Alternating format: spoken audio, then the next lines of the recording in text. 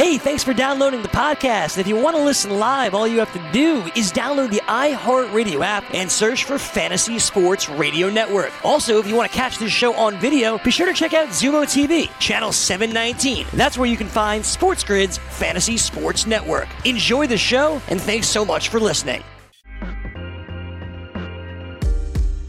Welcome back to the show. Craig and Joe with you on FST here on Sports Grid. Thanks for tuning into our show today. If you want to watch our first show, head on over to YouTube on demand. You can see the first hour of our program in case you missed it. I know a lot of you are watching on some of the live streams over maybe on Zumo TV or Pluto TV, Stir, or even over on sportsgrid.com. But as soon as our show is over, what we do is, like a lot of the new television providers, we're uploading our show to YouTube. So this way you can watch every show on demand. And if you wouldn't like, and you do choose to do that, please make sure you like and subscribe to the show, and most importantly, set your notifications to the on button, so the little bell. And just like when I get my phone and I know that the show is uploaded, very easy on my phone. I don't have to be by a TV. I could just hit the play button and check it out. That's how a lot of us are watching TV these days. Hopefully you are too. And also you could watch our previous shows where we went through some potential props in win totals and also some basically player props for their total yards in 2020. And look, this is a very difficult proposition to do right now in the month of May, considering we still have months until the NFL season. But at least it gives us an early look as to how we view some of the players in 2020.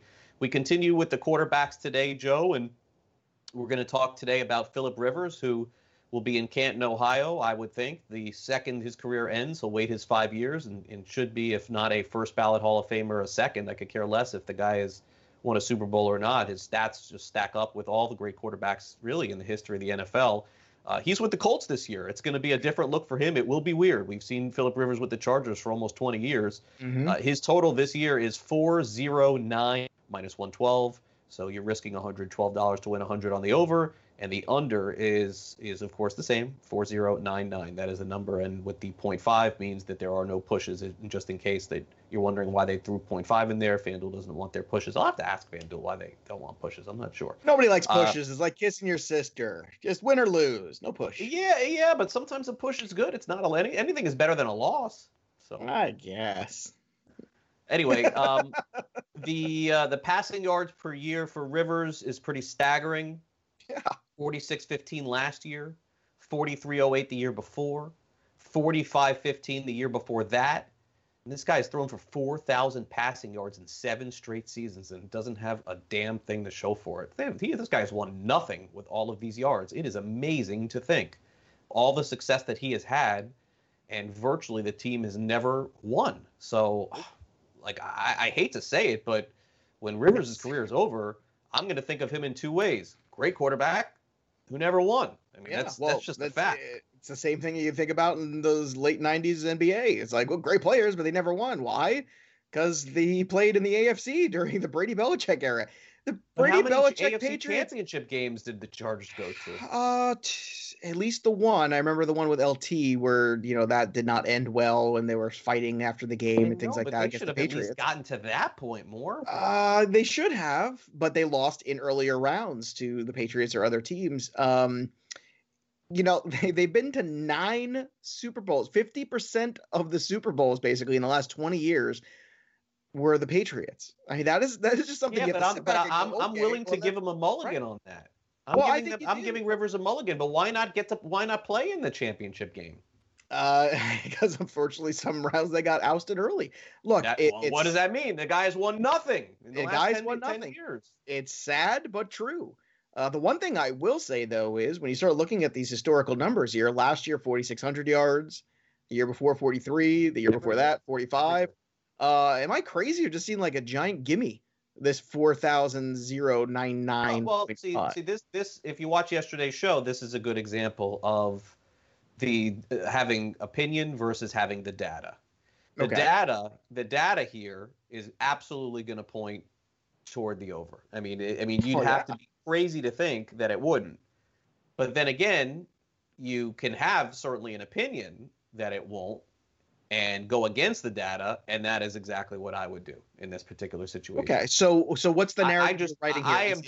I am not a fan of him at this stage of his career, and I think going from the Chargers to the Colts is going to hurt him. And I am not confident that he will stay healthy for a whole season.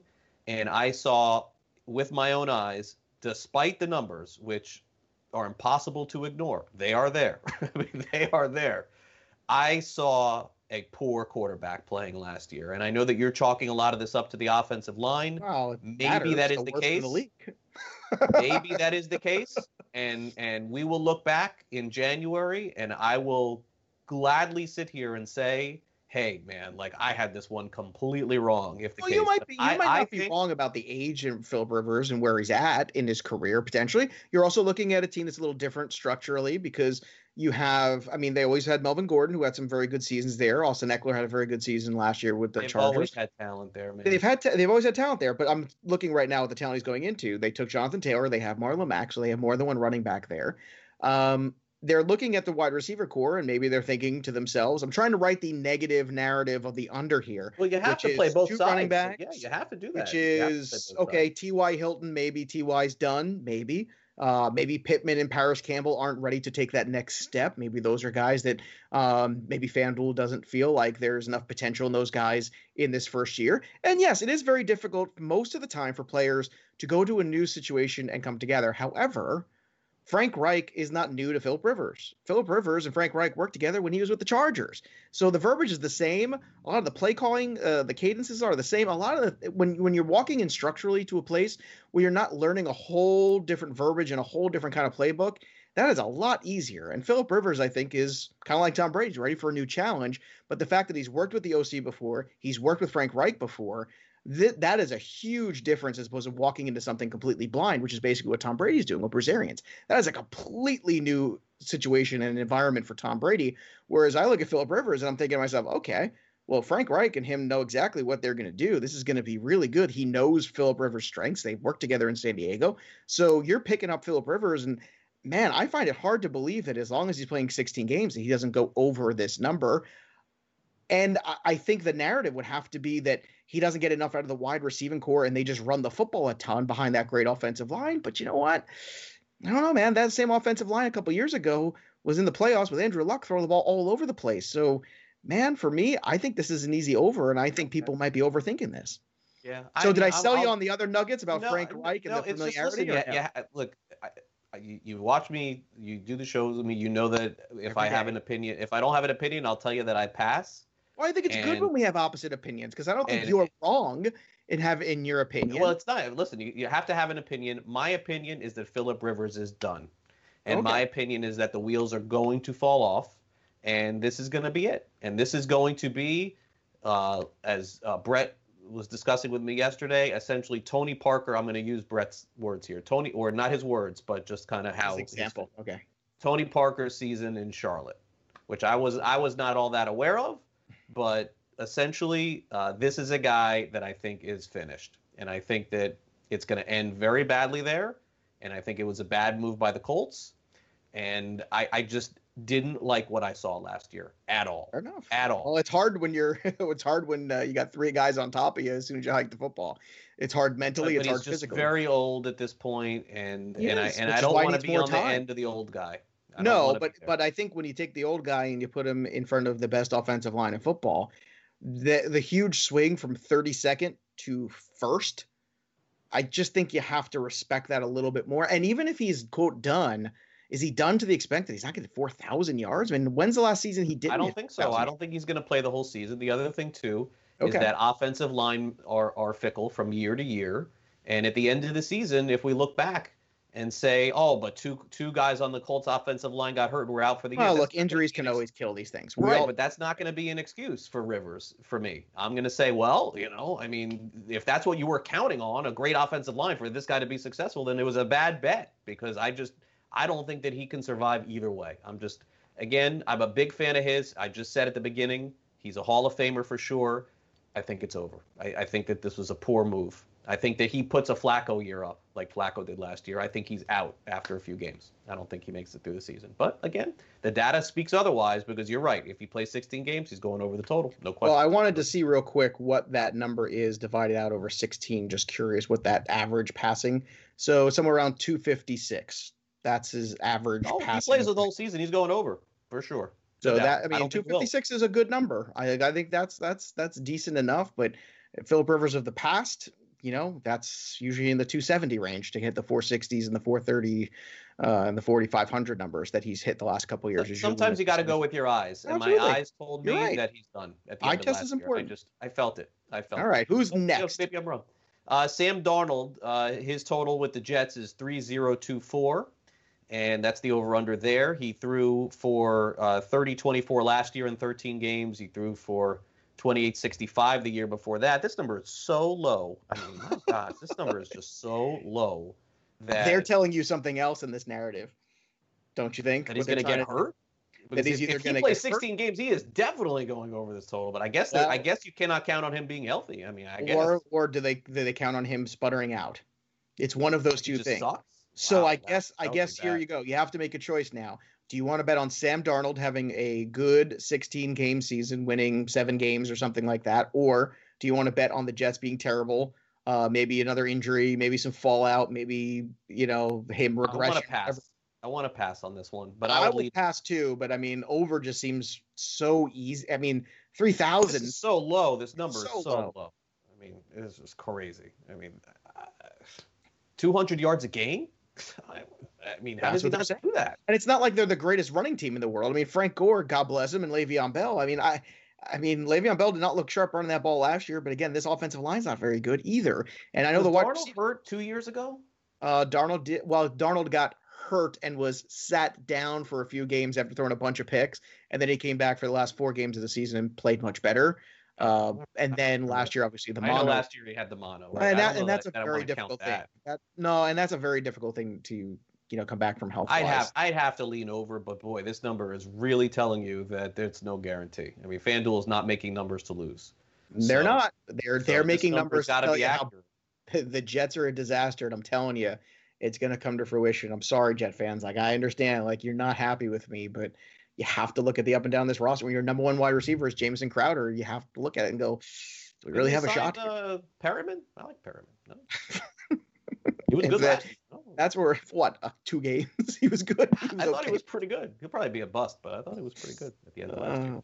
All right, speaking of the Jets, coming up next, we're going to touch on their running back from last year, Le'Veon Bell. We're going to go through his totals, and also Miles Sanders, really interesting one on Miles Sanders from the Philadelphia Eagles, and kind of what we think of his season. So we'll do that coming up next right here on Fantasy Sports Today on Sports Grid. Also, Matt Selz will join us coming up as we hit on the big NASCAR race coming up this weekend. We'll be right back. Don't go away.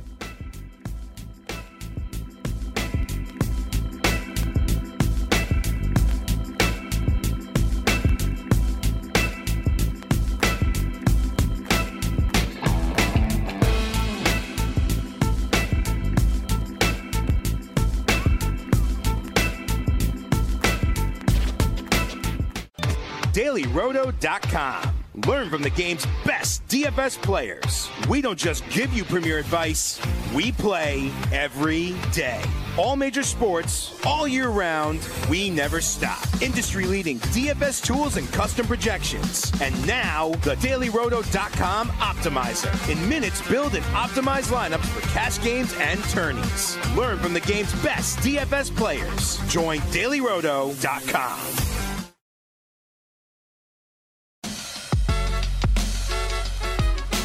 Welcome back as we dive back into some NFL props here for the 2020 football season. By the way, these are all courtesy of the FanDuel Sportsbook, which you can catch online. Make sure that you catch all of that, and certainly we'll be previewing the football season if the baseball season doesn't happen, but we're hopeful in the next couple of weeks that I can stop doing this and start getting back to some baseball. But since we are on it, let's go back to the Jets here, and today we're going to look at 2 running backs in the NFL. The first one and his 2020 player prop. Keep in mind, these are all things you can bet. I'm not doing betting that's not actionable on this show and just making up stuff.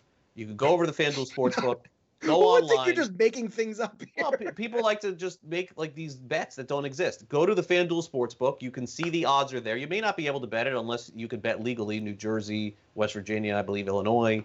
But wherever the FanDuel Sportsbook is legal, you can bet it. And even if you don't want to bet it and you just want to look at the odds, just pop on your phone, just Google FanDuel Sportsbook. It'll come right up. You can check it out. Le'Veon Bell, wow. I thought he was a massive disappointment last year, and then I forgot. Yeah, he caught a lot of passes and got some receiving yards and scored some touchdowns too. So he graded out well in fantasy, boy. But you got to be a little bit worried, I think, with what could be coming here. The over/under for his combined yards is really low, 12.99.5, and minus 112 to win 100. So for those of you who don't understand betting, we'll explain it to you. You're risking $112 to win 100 on this. The under is also 12.99.5, as you would expect. Last year, his total yards simply plummeted down to 1250. Again, he missed a little bit of time last year too. If he didn't, he would have went over the total for 2020 for sure. And then, wow, this guy was like a top 2, top 3 fantasy running back in the game 2 years ago with 1,946 yards with the Pittsburgh Steelers, getting the ball out of the backfield, waiting for the offensive line to... That was actually 2017, by the way. 2018, he sat out the entire season. Oh, 2018, he sat out. I'm sorry. So just for clarity. No, just for clarity for the people looking. You're right. I forgot about that. I think 2017 should be an enormous distant memory for you. Nobody should be taking Pittsburgh. Well, those of us who had him in fantasy did not forget. Trust me. So anyone who had a share of Le'Veon Bell in 2017 remembers. Now I remember that it's very well. Here. Yeah, but in 2017, fairness, the graphic is correct. I'm wrong. So he rushed for 1946 3 years ago. 2019 last year it went down to 1250. You know, I'm a big fan of Bell.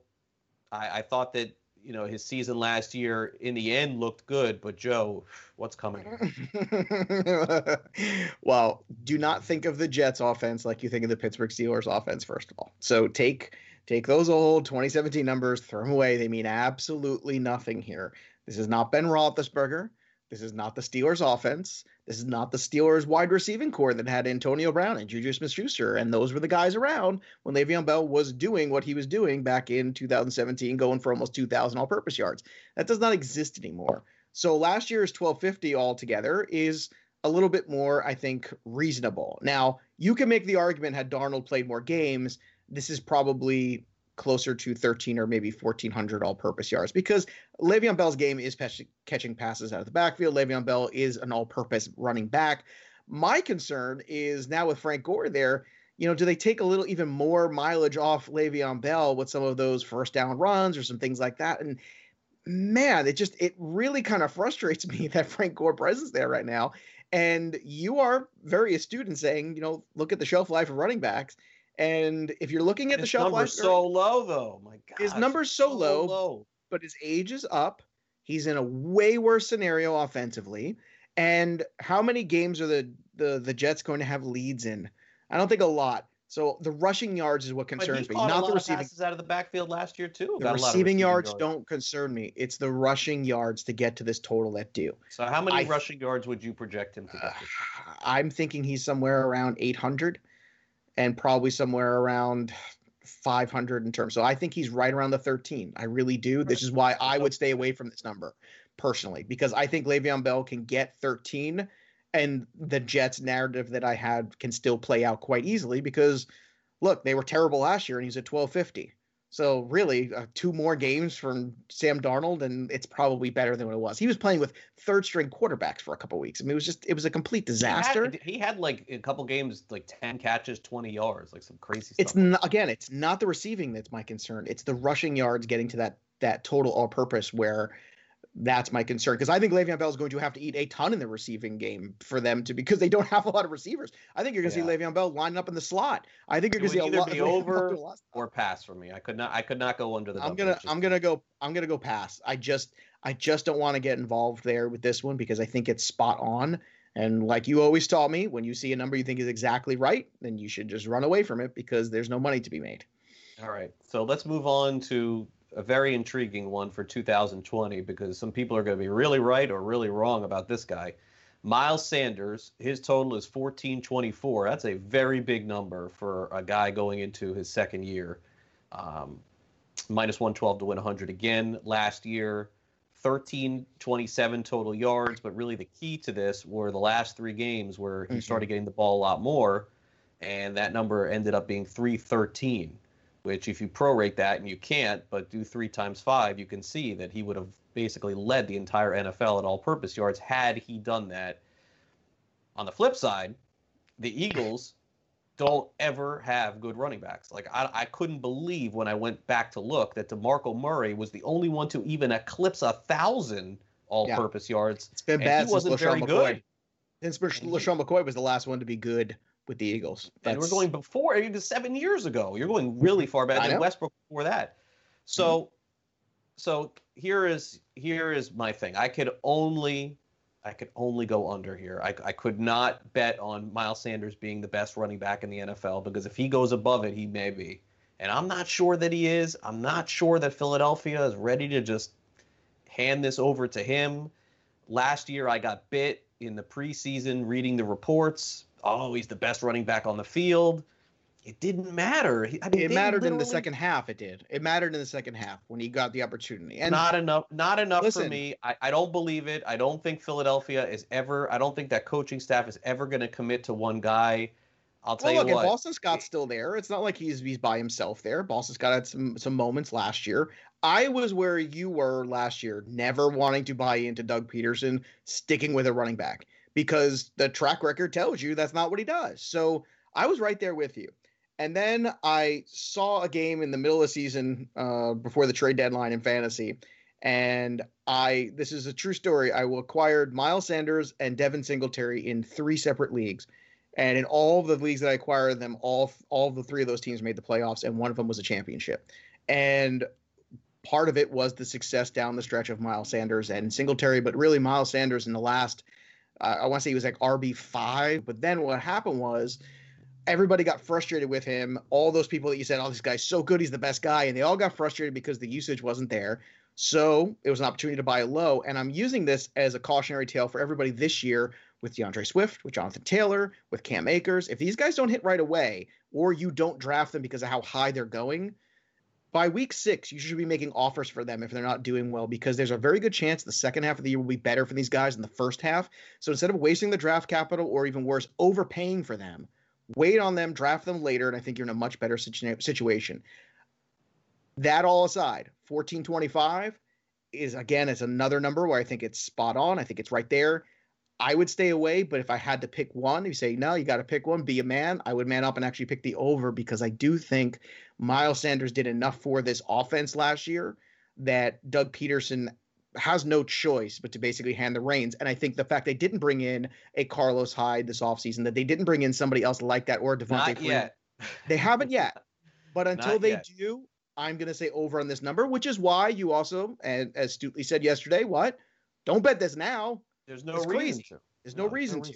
But right now, if they did get Leonard Fournette, then you'd be miserable betting the over. You'd go, oh, this was a terrible bet. Right. So absolutely. I think the other thing with Sanders that concerns me as well, and this could be the biggest guy, and I could be completely wrong on this one too, by the way, is that I'm very hesitant on a guy that a lot of his yardage was picked up on several catches or several carries. Like he had an 80-yard touchdown run, a 60-yard touchdown reception, a 75-yard touchdown run. That's just his. And look, that may be who he is. Right? He may be Kareem Hunt. He may be. But that's who he was at Penn State. And I think that's the thing. Like, you have to understand, if you are a Miles Sanders owner, that if the games that he doesn't have that one explosive one, it might be underwhelming. But he's going to make up for it in other weeks when he has those explosive runs or those explosive catches. And he is that kind of a player. And that's what makes him, I think, scary to some fantasy owners, but very intriguing to others. I'm more intrigued. I think he's going to win a championship for people, because he'll have those huge weeks, and that's what you want. Right here, I just told you that story. But you've got into playoffs, one playoff. I would lean under. I don't know. Just the data. My eyes tell me he's a good player. The data tells me. Well, Doug Peterson's track record is very spotty with this, but at a certain point, it's kind of like this. This is almost the same conversation I remember having with people last year. Where it's like, well, Derrick Henry only had 2 games where he really had huge things. I'm going to stay away from Derrick Henry because all of his stuff came in 2 games. He had some really big runs and some big moments. But I think at a certain point, an organization looks at it and they say, okay, you know what? Are we winning games when Miles Sanders touches the football? Are we winning games when Derrick Henry touches the football? And when the answer inevitably becomes yes, then you have no choice but to basically surrender to that notion. And it is very difficult, and I agree with you. Doug Peterson does not make me feel warm and fuzzy. It's why I drafted 0 shares of Miles Sanders last year, because I did not trust Miles Sanders and Doug Peterson together. And I said, this is going to be a disaster for 6 weeks. I'm not going to deal with this. Maybe he'll be better, but this is the whole point. The whole point is going into this year. I think this year is the realization there that he is the guy. He is the best guy. Yeah, Boston Scott's going to have some moments, and that's fine. It's going to be frustrating some weeks. You take the explosiveness. You take what you saw in the second half of last year, because Eagles were a playoff team, and they are a relevant team. And if they're going to compete, Miles Sanders has to touch the football. He is their best offensive weapon, period. It's Carson Wentz and it's Miles Sanders. It is not Alshon Jeffrey. It is not Deshaun Jackson. It's not the other host of wide receivers we talked about yesterday. Well, it may be. I think it will end up being Rieger. I hope so, but I don't think you can count on that. And that's my one pick. I'll be a big fan of his going into the season. But when we get to the draft season in a couple of months. Don't worry. Right, I won't send you a black book before July 4th. I promise. All right. I look forward to that. I'm looking forward to PitchCon coming up this weekend. You can catch me and a lot of other people talking some fantasy baseball, hopefully with some resolution on the season. Nick Pollack is going to join us from Pitcher List coming up next. And then we'll check in with Matt Selz from Fantasy Alarm. Big NASCAR circuit coming up this weekend on Sunday. He's been rock solid with his discussions on who may win these races. Those of you who want to bet it over at FanDuel, you may want to stay tuned. He'll join us as well. We'll be back with more fantasy sports today in just 2 minutes. Don't go away.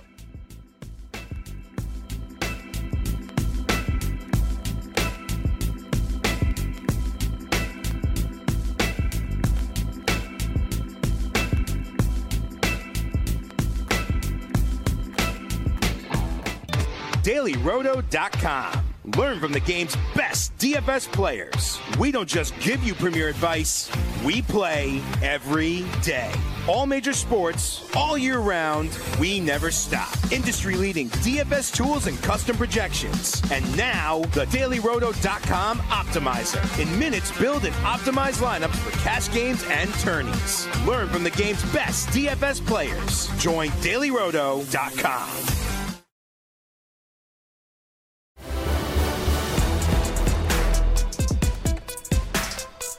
Welcome back to Fantasy Sports today. As we get potentially ready for the 2020 fantasy baseball season, we're joined by Nick Pollack. And Nick, of course, has a big event coming up this weekend. Pitcher List, of course, is how you can follow them on Twitter. They do a great job breaking down pitchers, breaking down fantasy. And it'll be a lot of fun to have this discussion about the event and also the upcoming season as we get closer, I believe, to it. Nick, thanks for coming on Fantasy Sports today. What's going on? What is happening? Thanks so much for having me here today. All right, Nick, so before we get to PitchCon coming up this weekend, I know I'll be participating in that. I know it's certainly going to get a lot of great minds in the fantasy baseball industry together. But before we get everyone together, we got to take a little bit of a look back here. The last few months for you, what has it been like not having fantasy, not having baseball? Has it been easy? Has it been difficult? What have you been doing with all of this time? Yeah, this is really weird. I mean, we've been doing a lot of things in the back end of Pitcher List. Like, we have a lot of things that we wanted to do for our next iteration next season that we've done a lot of focus on. But I mean, I've watched some KBO. I've been playing MLB The Show a bit. I've been making a dent into like my dream article, which is like a 30,000 word article talking about everything I look at when I study a pitcher on the hill. But I mean, it's been weird. It's been so weird, Craig. When will it stop?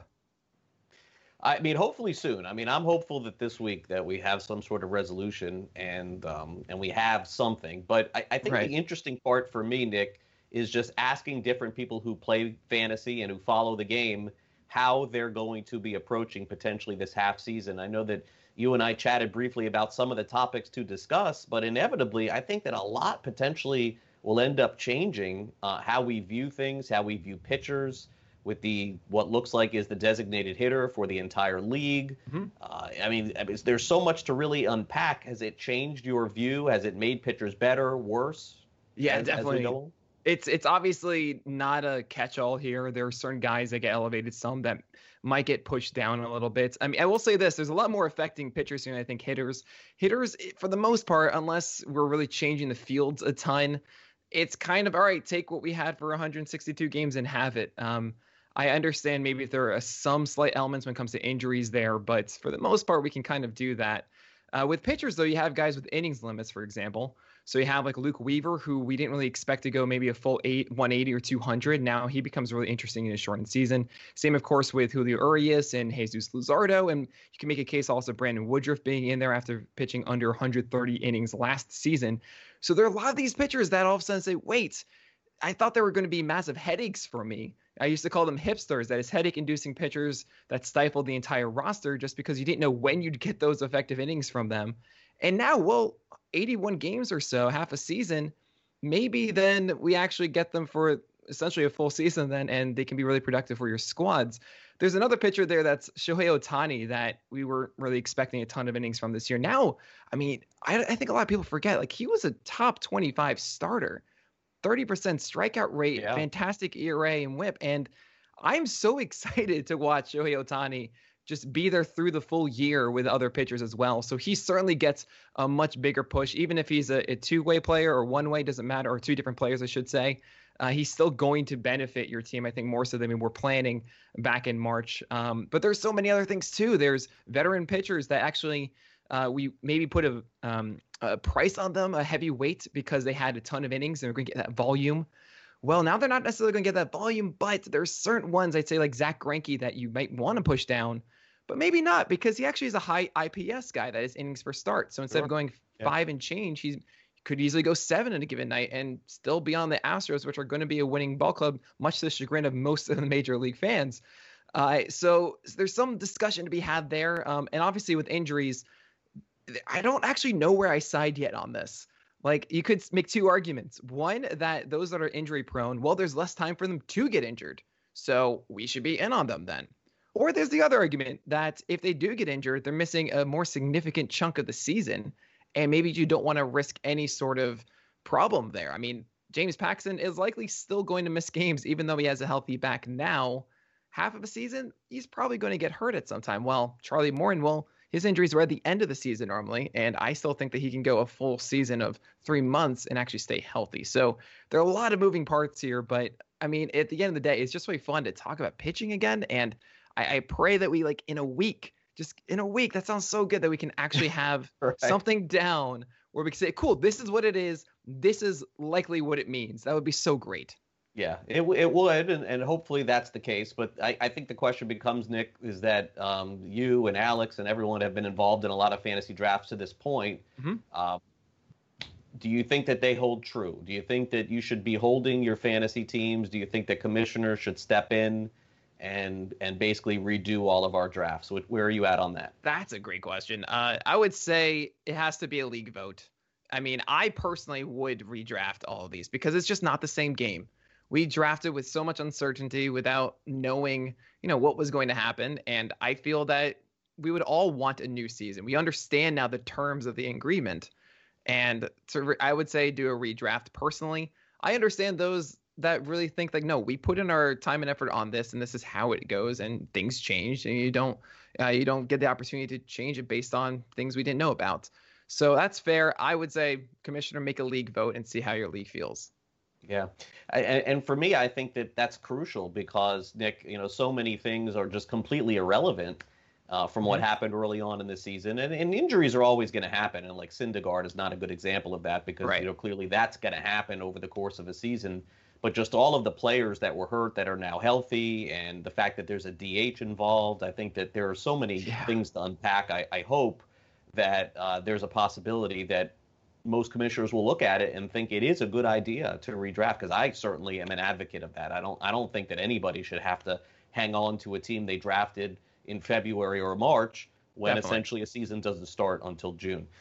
So let's talk about PitchCon coming up this weekend. A lot of people are probably learning about this for the first time, watching this right now. How did you come up with the idea? How did you guys put this all together? I know I'll be participating in a conference this weekend, but let's talk about how it happened and the genesis of it. First of all, I can't wait for your presentation. That's such a fantastic I hope I have a it. good presentation. Oh, no, the second that you suggested it to me, giving that perspective of saying, hey, I'm a MLB insider, but I also talk about fantasy in that translation.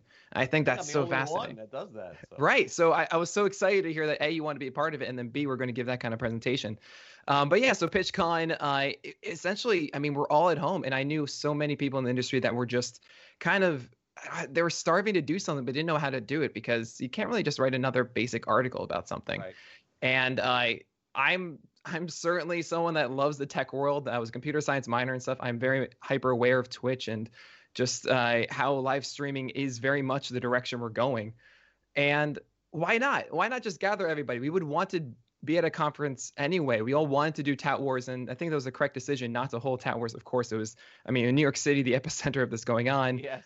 Past very poor decision. Yeah, right. Past March 11th and all. And so we're all kind of dying for us all to hang out, to have this kind of event, and nothing was there. And I was originally actually thinking I was going to do like a 24-hour like telethon, because I thought that would be really fun. And then I realized, oh wait, let's just make it a 4-day conference. And so eventually it turned into this 40 hours from Thursday, May 28th to May 31st, Thursday through Sunday. It's 10 hours a day from 12 in the afternoon to 10 at night Eastern time. It's going to be available on Twitch at twitch.tv/PitcherList. You can follow me on Twitter at PitcherList, and we'll be hosting it via Periscope there as well. And then so it's going to be 1-hour presentations each. I'm so excited about this. It's completely free to watch. And we'll be doing, we'll also be fundraising for Feeding America. 50% of everything that we raise will go to that.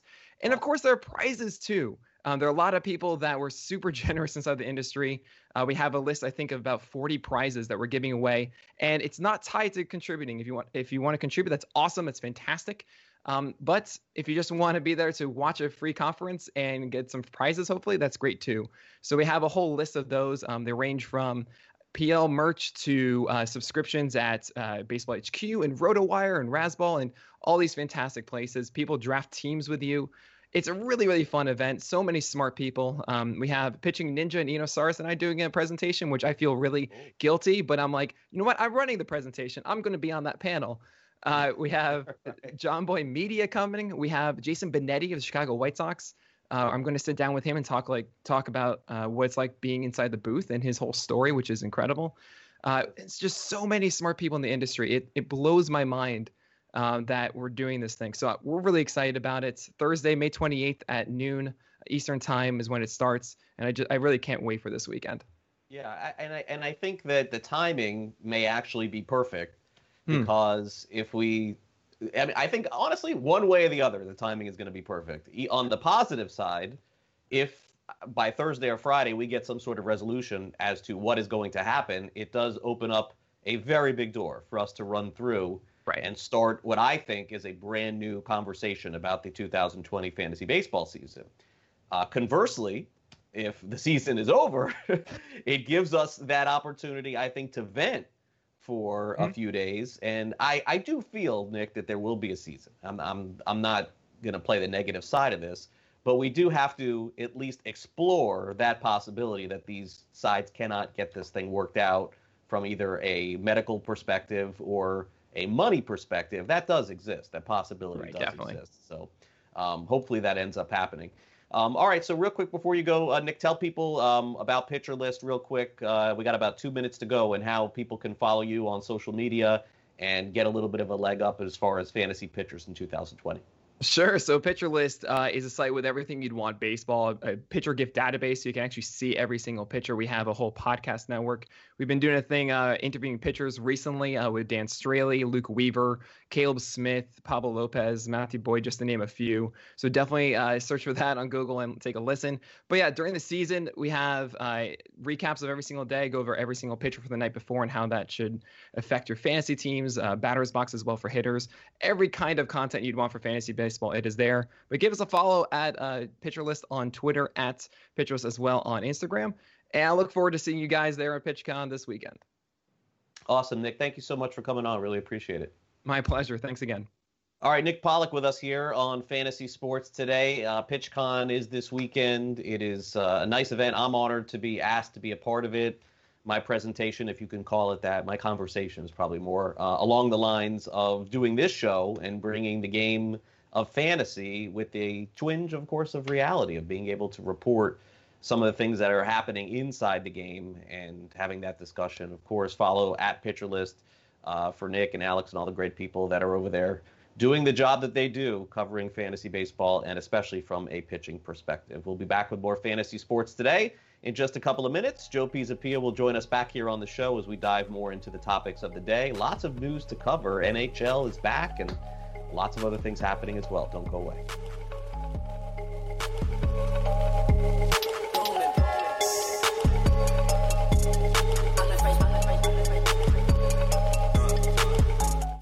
DailyRoto.com. Learn from the game's best DFS players. We don't just give you premier advice, we play every day.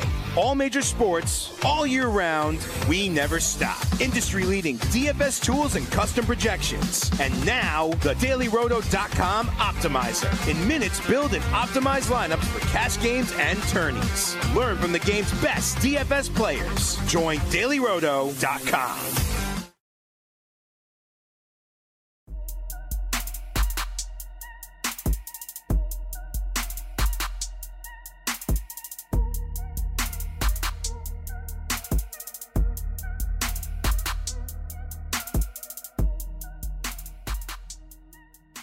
Welcome back to Fantasy Sports today. As we have a big race coming up in NASCAR this weekend, we check in with our FST NASCAR guy from Fantasy Alarm. Matt Selz joins us here on the show. As you can see, from the great state of Nebraska, the Cornhusker state. Any interesting corn shopping you're doing there, Matt, in quarantine? Not just yet. I don't know when the exact harvest season is for corn. That might sound a little odd. I've lived out here for like 8-9 years, but I don't know when it gets harvested. But yeah, no, not a whole lot going on out here in quarantine just yet. All right, well, I was going to say, I mean, listen, it's not a bad gig to just pick corn all day long. You know? Corn's very tasty. I'm a big fan of corn. Send some corn's corn delicious. over here in Florida. We don't have any corn down here. Corn's delicious. I just don't want to shuck it all day. All right, well, listen, you can't watch NASCAR all day, Matt. You got to do other things with your life too. No offense. All right, so before we go forward, let's go back to the big race. Was the Coca-Cola the last race? Was that the one, or was there a race since then? The Coca-Cola 600 was on Sunday. There was a race Wednesday night, right? Yes. Yep. Okay. There was a race on Wednesday. Let's go back to those two races. I know that certainly the Coca-Cola was a very exciting finish for sure. But look, it's been NASCAR's been a massive hit. We're obviously bringing you back on this show. 7 million people, 4 million people, 5 million people watching this, so people are excited about it. FanDuel put out odds very early in the week for the race coming up. Yeah, they did. They've in fact, DraftKings has had slates out for the next 3 races already, which doesn't usually happen. Wednesday night's race capped off 4 consecutive nights of racing at Charlotte Motor Speedway between the Coke 600 on Sunday, which had probably the dumbest pit stop call I've ever seen made to end a race. Chase Elliott was leading with a lap and a half to go, and his teammate blew a tire, and a caution came out, and they chose to pit because they didn't trust the guy to hold off the lead for another lap and a half. Didn't really make a whole lot of sense. Then there was an Xfinity race on Monday night, a Truck Series race on Tuesday night, which had some charity implications between Chase Elliott and Kyle Busch. Right. And then Wednesday brought another Cup Series race. So we got a whole lot of action going on. And then there's Xfinity on Saturday night and Cup Series on Sunday night or Sunday afternoon at Bristol. All right. So which is the race that you want to focus on first? So let's talk about, are we previewing the race? Because we'll talk about Sunday at Bristol. Yeah, let's look ahead. We'll talk about Sunday at Bristol, the Cup race. Okay, let's do it. So yeah, it's the first short track race of the season that was actually run in a Cup car. They did do Bristol in iRacing, but that doesn't really count. So it's the first short track of the season. Bristol is one of my favorite tracks. It's called the Last Great Coliseum, Thunder Valley. It's a track with about 1,000 different nicknames. And it's really, really high-paced racing. You might not think it would be high-paced racing because it's a half-mile track. Doesn't sound like it would be a lot of high speeds. Well, here's the thing. The entire track is banked at 20 to 30 degree angles. So you can keep speed going the whole time. And so it's a whole lot of fast-paced action. There tends to be a lot of crashes because there's not a whole lot of bailout area going on. So it should be a pretty good time here on Sunday. All right, so Matt, let's take a look at the anticipated potential favorites for the race on Sunday. I know that this has shifted around a little bit. In fact, earlier in the week, Kevin Harvick was not the favorite in the Alsco 500. It was Chase Elliott and Kyle Busch. Why was Harvick not the favorite in the race on Wednesday? Because Harvick doesn't typically do very well at Charlotte. He does have a couple of wins there in his career, but based on Sunday's Coke 600, shook up with the restart. And so, it's not shocking that he wasn't the favorite. Kyle Busch and Chase Elliott have put on a show this week at Charlotte, so for them to be the favorites made sense. Heading into Bristol, though, I would assume that the odds-on favorite would be Kyle Busch, because that guy just straight up owns Bristol Motor Speedway. He has won several, I think it's 4 of the last 7 races run at Bristol. Kyle Busch has won, and his brothers won the other 2 of the other 3. The brothers Busch, Kurt Busch and Kyle Busch, own Bristol Motor Speedway. I would also expect Denny Hamlin to be a pretty heavy favorite going into Bristol, despite him having his crew suspended for 4 races.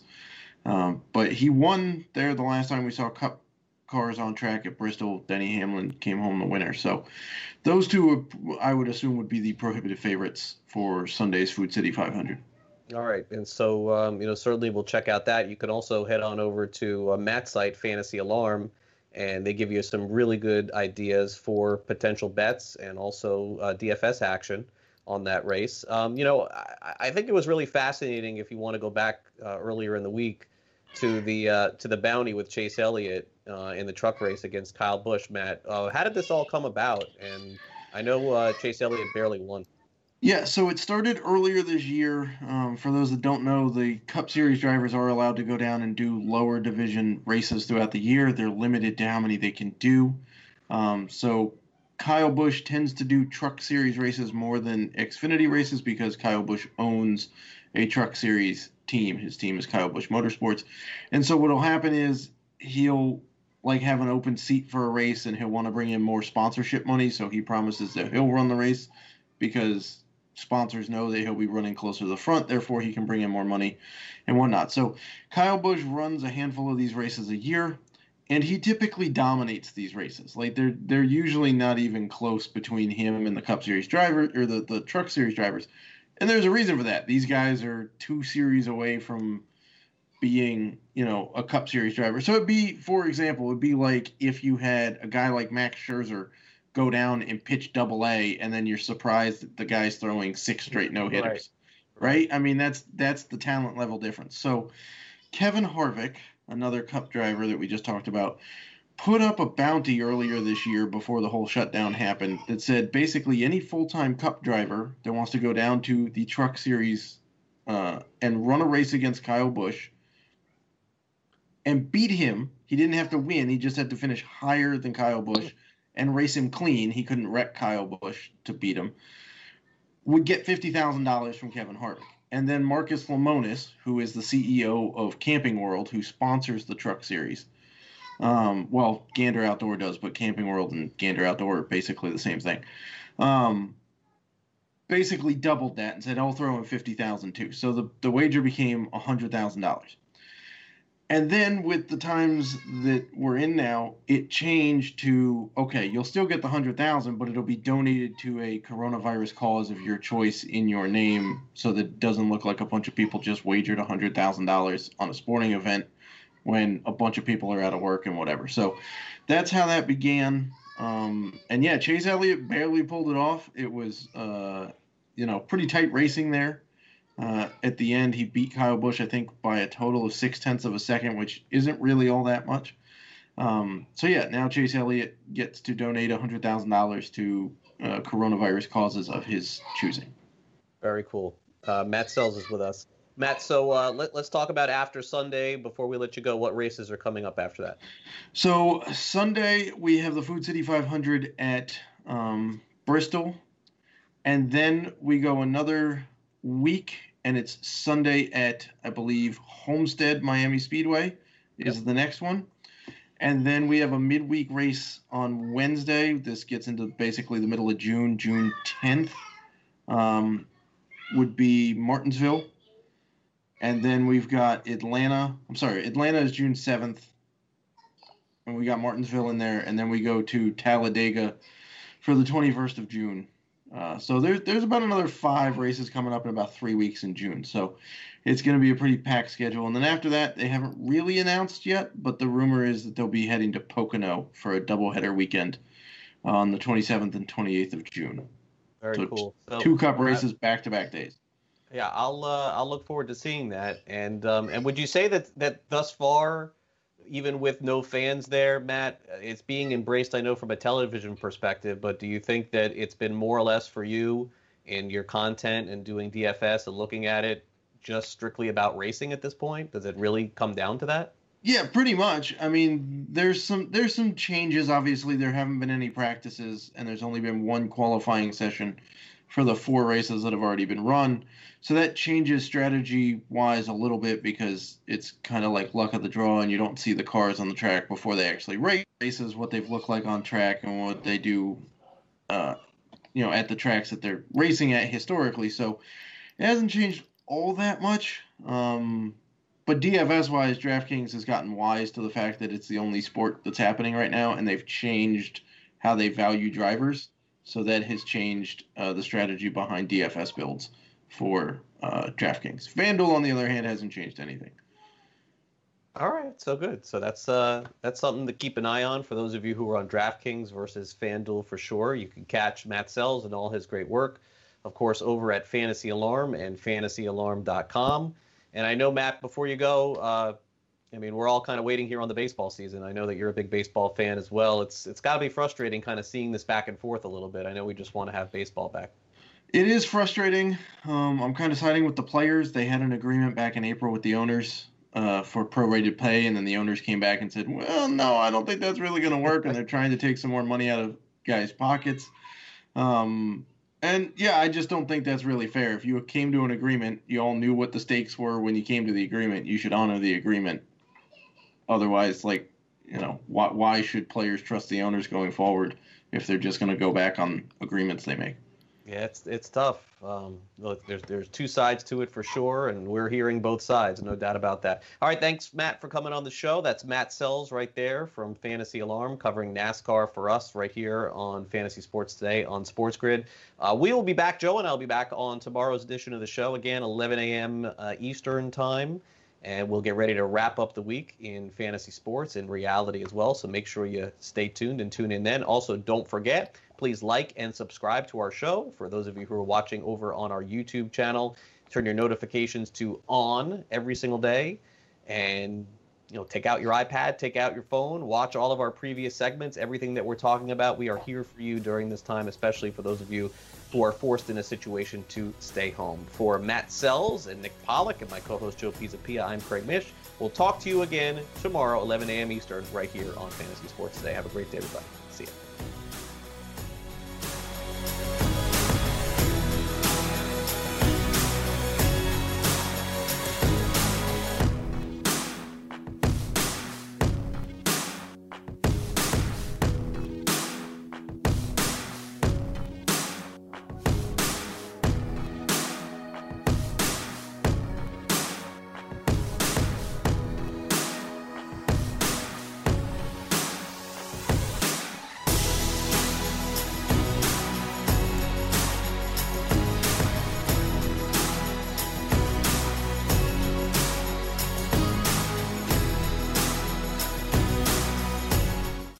DailyRoto.com.